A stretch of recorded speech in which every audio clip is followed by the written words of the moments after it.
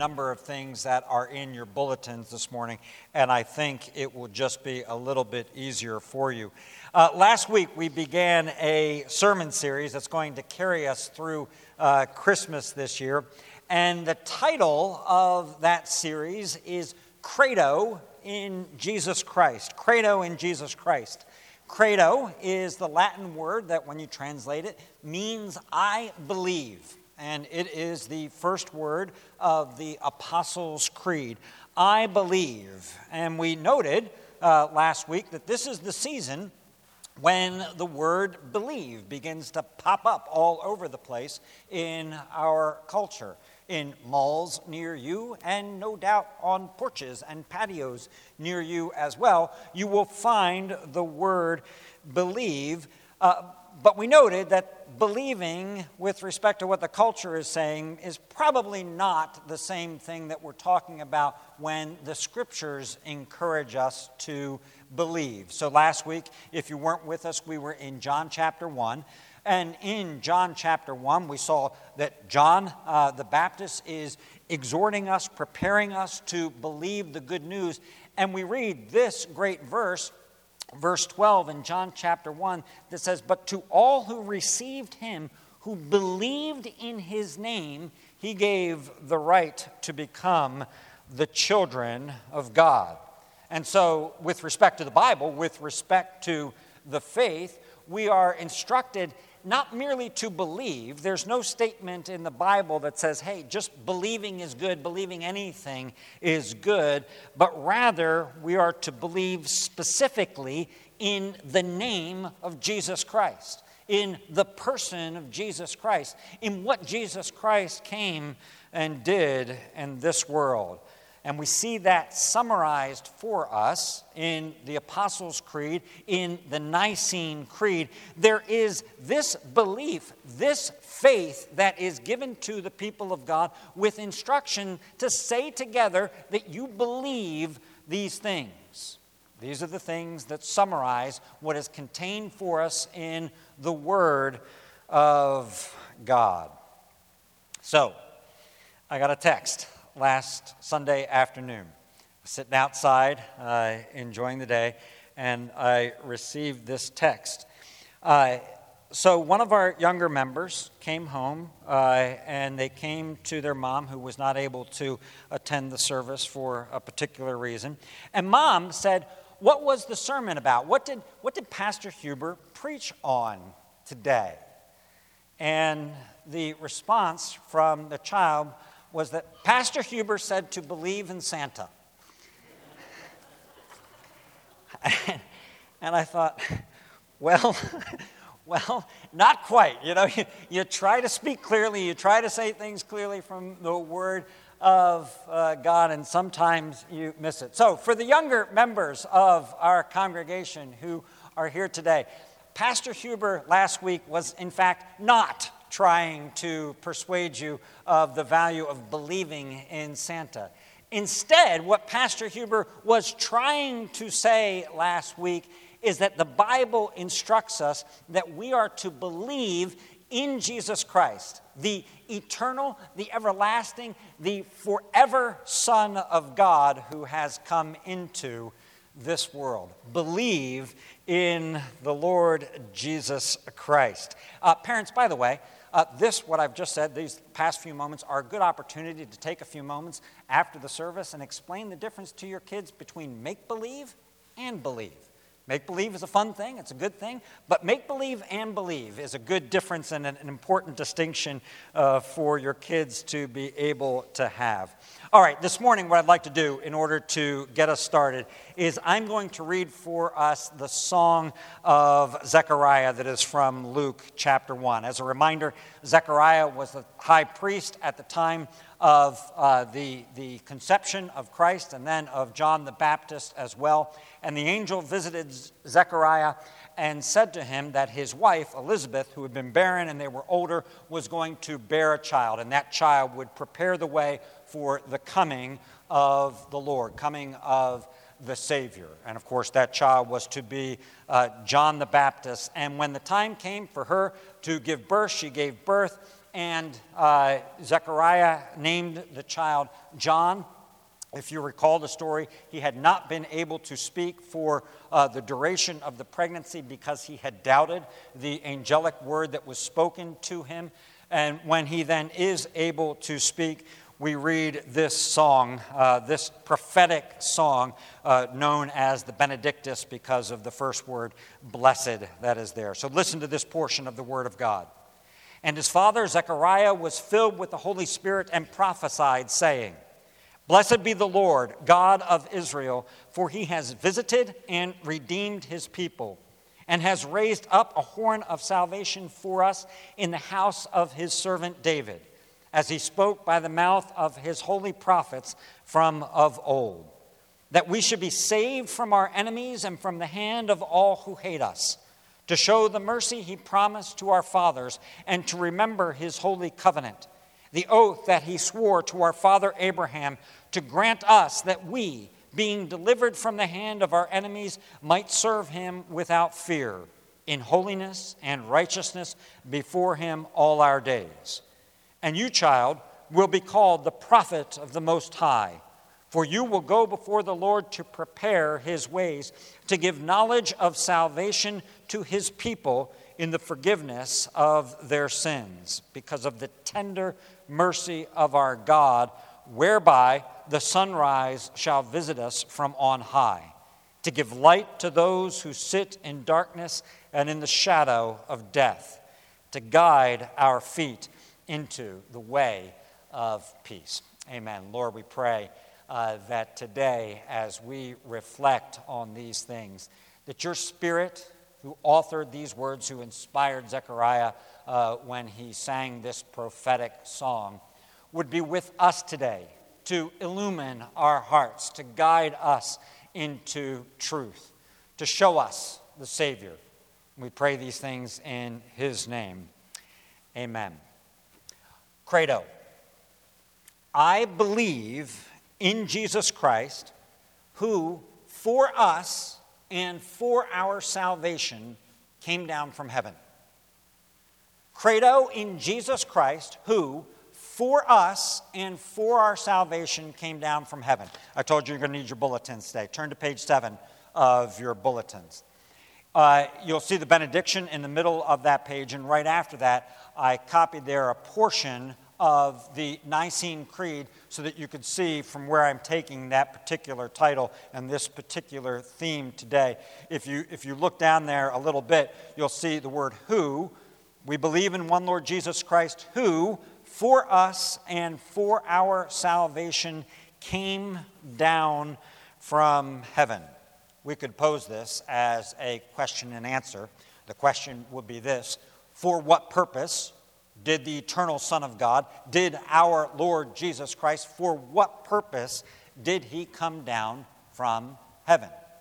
Answer: I believe that for us and for our salvation, the eternal Son of God, our Lord Jesus Christ, came down from heaven. Why did he come? For us and for our salvation. This idea of salvation, this is probably the central theme in all of the Scriptures. We need salvation, and Jesus came to save. We need salvation, and he came to save. And it's our theme today, and a great theme it is. Now, what I'd like to focus on today is our need for this salvation. Why do we need this salvation? Indeed, to be saved, you have to see, you have to feel, you have to believe that you need to be saved. But we need to start, before we look at it specifically, before we look at our need, we have to spend a few minutes kind of wrestling through words like saved and salvation and save and savior as well. The word's pretty common, right? I mean, the word freights an awful lot in our culture, and it freights a lot with respect to what you hear people saying about things religious. You know, you can save time, you can save money, you can save things on your computer, And it's almost kind of like a byword when, in the context of the faith, people talk about being saved. It's something that can be dismissed pretty quickly as kind of arcane, old language that is out there. Are you saved type of language. But we need to look at it and see what Scripture says about it, because we can't let it be that. I don't want to let it be that because it's too important of a word with respect to Scripture itself. So let's try to cut through that and see if we can get to the heart of this term. And in order to do that, what I'd like to do is just let me put a few verses from Scripture on the table to help us see the centrality of the idea of all of those words: saved, salvation, Savior, and the idea of saving as well. So let's put a few things out on the table. First of all, I think we'll start with the simplest place, the declaration by Jesus of why he came into this world. Jesus said, "The Son of Man came to seek and to save that which is lost." Okay, that's a mission statement by the Lord, and it really can't get plainer or clearer than Jesus saying, "This is why I have come into the world, for this very purpose." Saving is part of that purpose. On the front of your bulletin, you'll see the first words from the Magnificat, Mary's song. She says this, sings this: "My soul magnifies the Lord, and my spirit rejoices in God, my Savior." So right from the get-go, before he is born, there's a recognition that the Lord himself, God himself, is Savior. And Mary's beginning to put together that the Lord himself is coming as a Savior as well. And so the angels will say to the shepherds, Luke chapter 2, if you're in your Bible, you could turn the page. The angels will say to the shepherds, "Unto you is born this day in the city of David a Savior, who is Christ the Lord." And then, again, one more passage for us as we reflect on this is from Matthew. It's on the front of your bulletin. These are the angelic words to Joseph. "She will bear a son, and you shall call his name Jesus." Why that name? Why do you give that name to him? "For he will save his people from their sins." Jesus is the Greek variant, the Greek way of pronouncing and saying the name that we know of as Joshua, Yehoshua, which is to say the Lord as in Jehovah, Yahweh, the Lord saves, or the Lord is salvation. And so in the case of our Lord Jesus Christ, his name describes the mission that he has. Now, we just hear Jesus, right? When we hear that name, we don't hear the mission necessarily in the name, but that's what the name means. That's what's at the heart of that name. His name means what he is and what he does. He is the Lord who saves. Now, Zechariah's song, what we have just read together, it has a constellation of words that reflect on this same idea. And let me just unpack a couple of these for us so that you can see them. In verse 68, it says, "The Lord has visited and redeemed his people." 69, "raised up a horn of salvation for us." You may recognize the horn of salvation language from the call to worship this morning, which included the praise to God that he's raised up the horn of salvation. Verse 71, that we should be saved from our enemies. Verse 74, that we being delivered from the hands of our enemies. And then when we come down to the specific thing that John the Baptist will do, it says to give the knowledge of salvation to his people in the forgiveness of their sins. So there's a whole constellation of words here that relate to one another and describe some of this. The forgiveness of sins is part of this saving. The redeeming is part of this saving. The delivering is part of this salvation as well. And then as we continue on in the story, again in Luke chapter 2, if we turn the page in Luke chapter 2, we'll see that when Jesus is brought to Jerusalem, that Simeon takes the infant Jesus into his arms and praises God and blesses God, saying, "My eyes have seen your salvation." I'm holding it. I'm looking at salvation. And so I think we can see the pervasiveness. Obviously, I'm just using words here that relate to this specific time, this specific coming of Jesus into the world to show us how, just in this section of Scripture, how pervasive is this idea that Jesus came to save. That's what he does. He saves, and he is the one who is the bringer with him of salvation. So, preliminary definition of what does it mean? When we're talking about to save, what are we saying here? To save means to rescue. It means to deliver. It means to set free from bondage. It means to find that which is lost and to bring it back and to bring it back home and to keep it safe and to keep it secure. That's what it means when we talk about, what are you talking about when you say, are you saved? This is what we're talking about. Those things right there. Salvation, then, is the noun that describes that, and Savior is the person who does that. So then I want to get to the question. Who needs such a salvation, and why? Why do you need to be saved? Let's begin with an image of a fairy tale.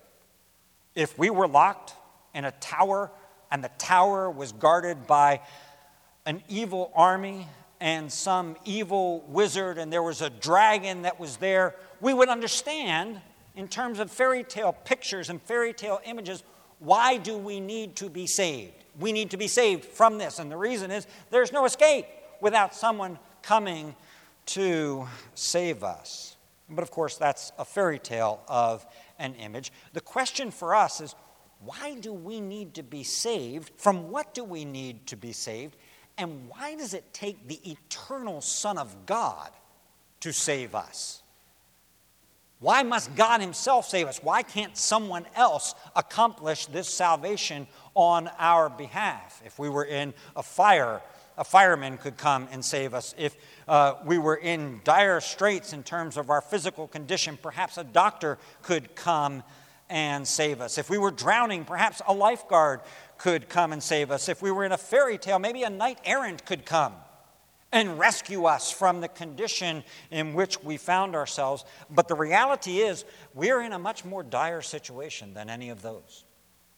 We're in a much more difficult situation, and no mere man can save us. So then we ask this question, what is this peril? What is the peril that creates this need for salvation by such a Savior? And I want to answer this today in two ways. In the first place, I want to answer that question with the clarity of the Catechism. That's what we're going to turn to in just a moment, the clarity of the Catechism. And then I want to answer it by referring to the penetrating power of the poetry, specifically that we see in Zechariah's words, but especially in Psalm 88 as well. So, if you will, now in your bulletins, I want you to turn back with me to the confession of faith, to the affirmation of our faith that you'll find on pages 5 and 6 of your bulletin this morning. I know the questions aren't numbered there, they go 17 to 20. That's there. I'm going to focus on those middle two questions. But in order to do that, I just want to remind us or kind of set up for us what the context is by looking at the one that comes before it and the one that comes after this. So the first question is, into what estate did the fall bring mankind? The fall brought mankind into an estate of sin and misery. Now, we're going to define those in just a moment. The next two questions do that. For right now, all we can say is that's not good, right? Whatever we want to say about them, however we want to define them, when you are in a state of sin and misery, that's not good. Question 20, which you'll find at the top of page 6, and Blake tipped us off here. This is where the transition begins to take place. Question 20 affirms for us the fact that God did not leave all mankind to perish in that estate of sin and misery. Instead, God made it possible for them to enter into, if you want to read it there, deliver them out of the estate of sin and misery, made it possible to bring them into an estate of salvation by a redeemer. So just to set the stage for the next two things, we've got these two estates. We've got the estates of sin and misery, and they're here. It is God's desire to save us, to bring us out of them and into this estate over here. An estate of salvation is how it is described for us in the 20th answer that is there. So we're describing something, in other words, that we've seen in all of these scripture passages. That's all the creeds and confessions are trying to do. Give us a way to understand what all of these passages, what all of these things say about salvation. We need then this salvation because, as we then read in question 18, as we continue on, as we then read, in the fall of Adam, the human race was brought in the first place into an estate of sin. The estate of sin in which you find yourself doesn't begin with us. It doesn't begin with you in the first place, at least. We'll get to us, don't worry. We're not far behind. But it's not us that is the start of that estate. Adam was our representative head. He was the king of humanity.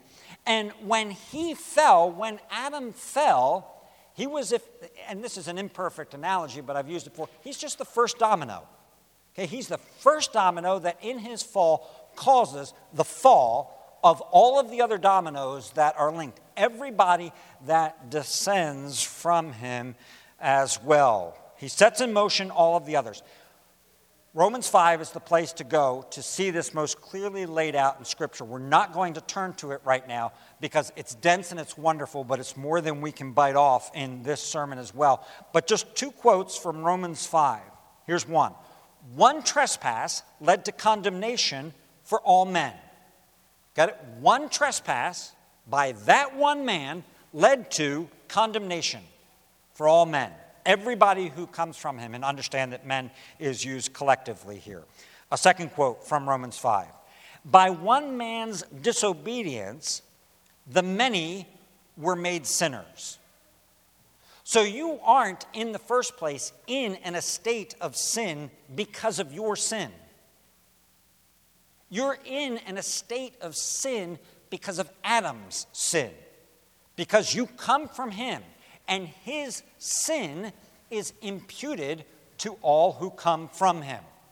Now, you may go, that doesn't sound very fair, right? Why didn't I get a chance?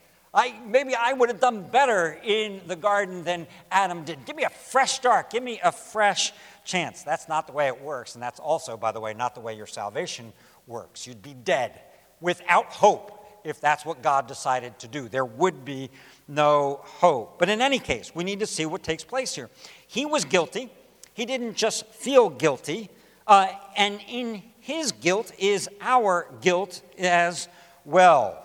It is imputed to us, an estate. It is a condition based on the guilt of that first sin. But the problem isn't merely that Adam did something wrong and was guilty. It is also this: Adam failed to do that which was right.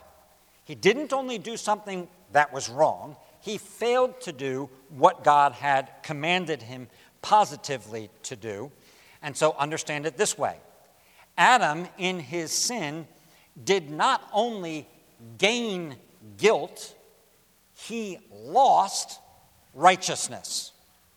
He lost the status of having done that which is right, that which is called original righteousness. So this is what the Catechism is saying. The sinfulness of that estate whereinto man fell consists in the guilt of Adam's first sin and the want of original righteousness. Adam was guilty of sin, and he was guilty also, if we want to use that language, of not being righteous anymore. And that is imputed to us as well. We lost it also. And so none of us start this life with a clean slate, with a tabula rasa, upon which we can write our lives. For that matter, Adam didn't start with a clean slate. He started with a righteous slate. He started as one that was pleasing to God in terms of the way that God created him. No, as the scriptures say, as David says, he was brought forth in iniquity, and in sin did my mother conceive me. And that's true for us as well. That's true for everyone who is born into this world. Not because of some particular sin of our earthly parents, but because of the sin of our very first earthly parent. Okay, that's why we're brought forth in iniquity and conceived in sin, because of that original sin.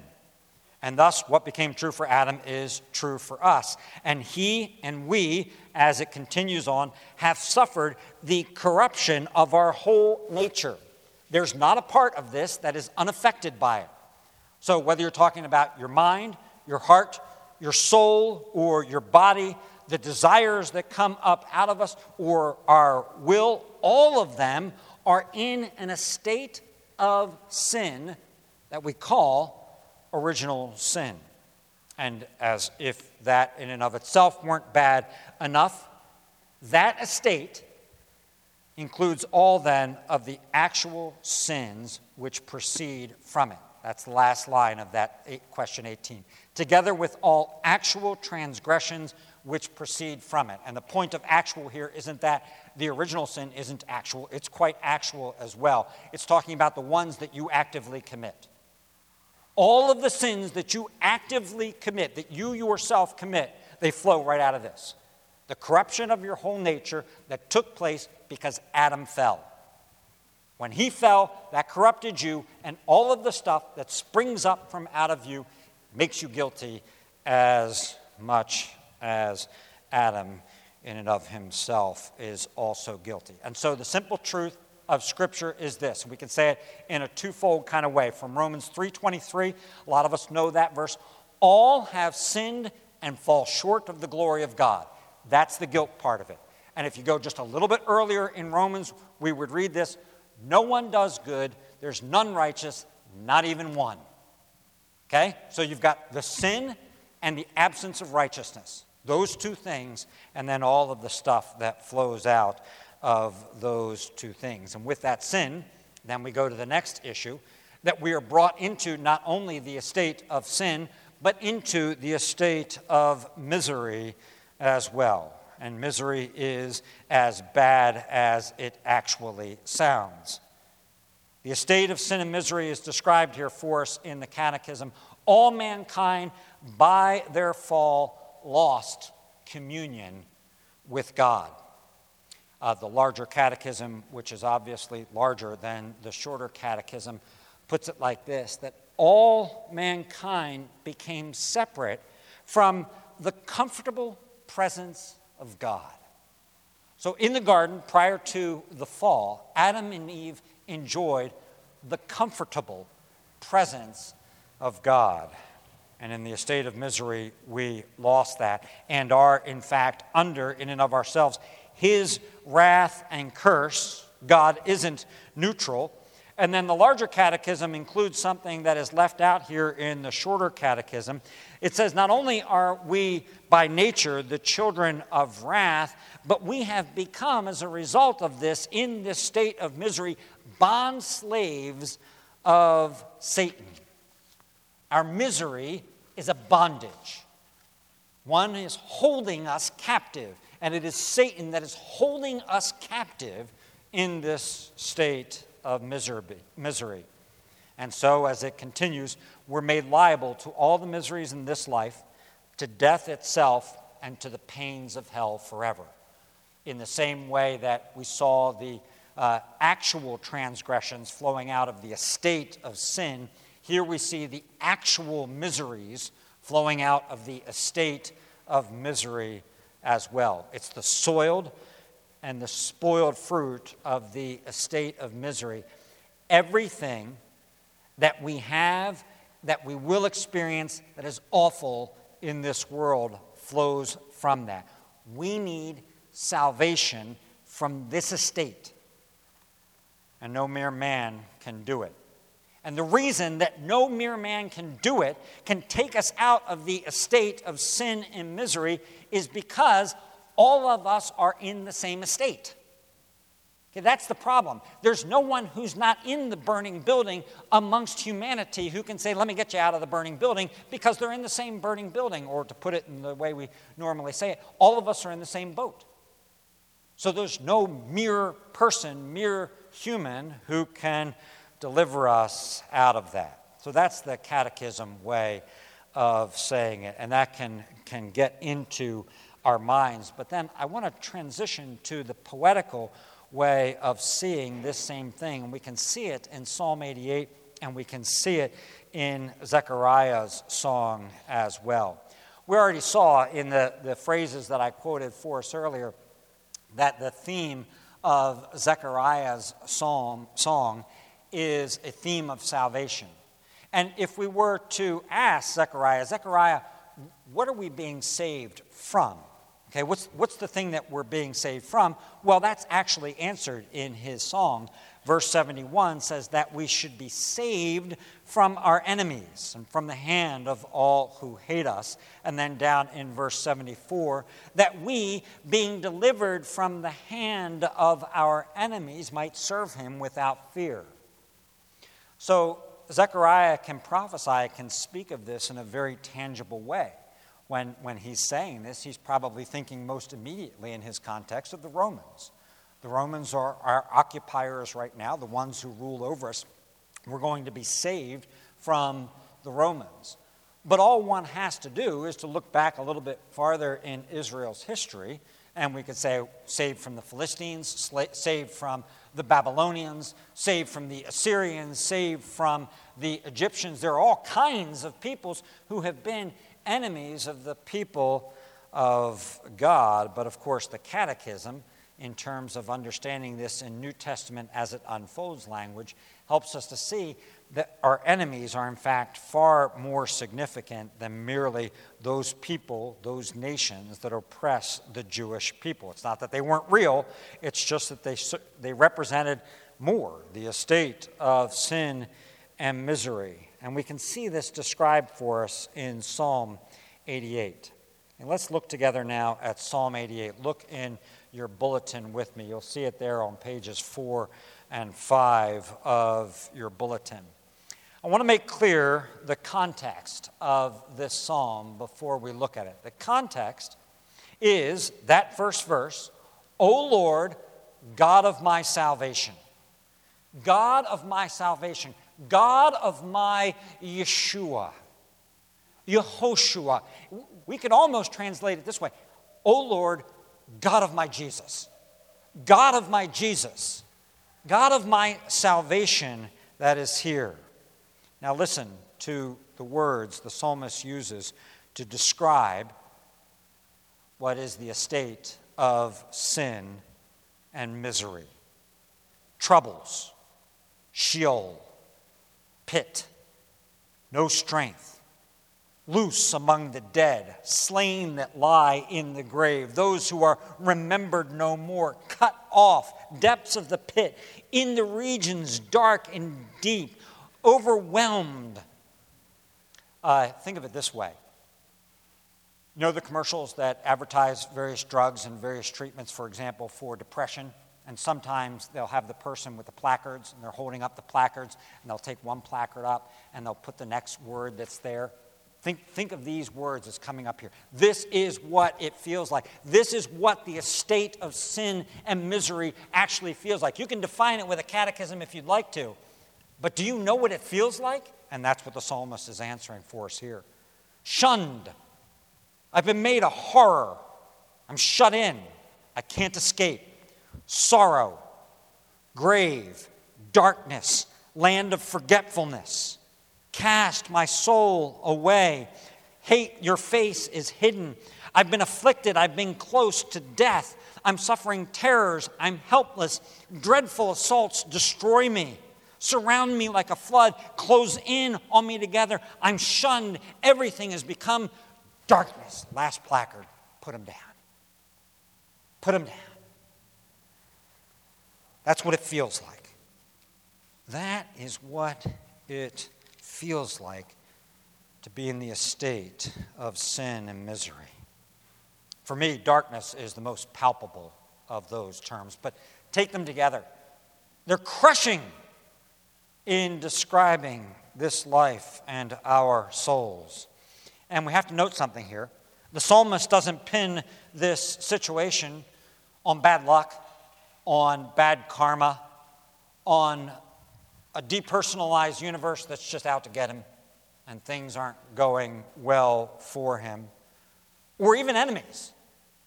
The psalmist doesn't pin it on enemies. Instead, the psalmist is seeing his own personal responsibility for this, and in response to his personal responsibility, he's seeing the just hand of God at work in these things. In other words, it's personal. It's personal. You have put me in the depths of the pit, verse 6. Verse 7, your wrath lies heavy. You overwhelm me. These are your waves that are coming over my head. Verses 8 and 18. You have caused them to shun me. You made me a horror. Verse 15, I suffer your terrors. Not just random terrors, not just random night terrors. I suffer your terrors. Your wrath, your deadly assaults. This is a man who feels the truth that he is in an estate of sin and misery. He is under the wrath and curse of God, and he can't just blame it on Adam because he sees his own participation in Adam's first sin. He sees all of the things that flow out of it, and he's in need of salvation from that same exact saving God. Where else are you going to turn? Who are you going to turn to get away from the Lord's waves and the Lord's breakers and the Lord's wrath causing them upon you? O Lord, God of my salvation. That's the place. You have to go back to that one. It's personal. And you have to deal with that person, with God himself. Thomas Oden did a series of commentaries in which is kind of a compendium of the thoughts of the earliest church fathers, and he writes this. There reigns, quote, there reigns in the broken human heart a feeling of discord, a lack of congruence between who one is and who one ought to be. Christian preaching does not circumvent this feeling of incongruence, but exposes and addresses it openly. The crushed heart must be emphatically felt, period, end quote. You have to feel it. I have to preach it. You have to read it. You have to feel it. We have to see and feel and understand the need of salvation and the need of a Savior. Because when you do, this not then only increases our thankfulness to the Lord for a salvation, our perception of the need of salvation. When you feel these things in the depth of your being, it will increase your love. Psalm 18, call to worship this morning. Psalm 18 starts, I love you, Lord. Why do I love you? Well, because you're my strength, my rock, my fortress, my deliverer, my rock, my shield. You're the horn of my salvation. When you understand it in the depth, your love goes up. Because you see that you've been loved with an everlasting love that makes no sense given who you are. What remains then is a simple question. How does the one who came into this world with the name Jesus, with the name the Lord is salvation, the Lord saves, how does the Savior become your Savior? How does the Savior become your Savior? Ready for the answer? Credo. Credo in Jesus Christ. I believe in Jesus Christ, who for us and for our salvation came down from heaven. How does he become your Savior? That way. There is salvation in no one else. For there is no other name under heaven given among men by which we must be saved. Acts chapter 4, it's on the front of your bulletin. To save you from the estate of sin and misery and to bring you into an estate of salvation. To turn the wrath of God into the tender mercy of God. Bondage into freedom. Terror into love. Darkness into marvelous light. The eternal Son of God became the God-man, Jesus Christ.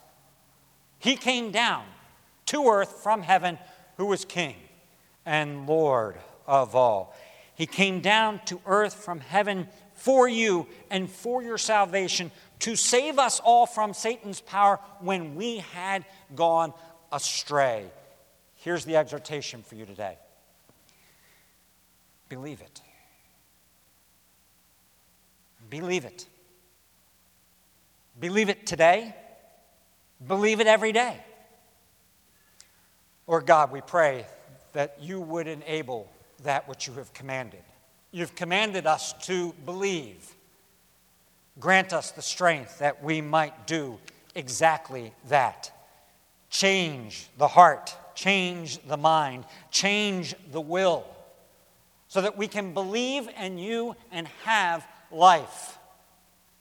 Jesus, you are a worthy Savior, and we thank you for your perfections, for your worthiness on our behalf. You came down for us and for our salvation. Help us to believe it in your name. Amen.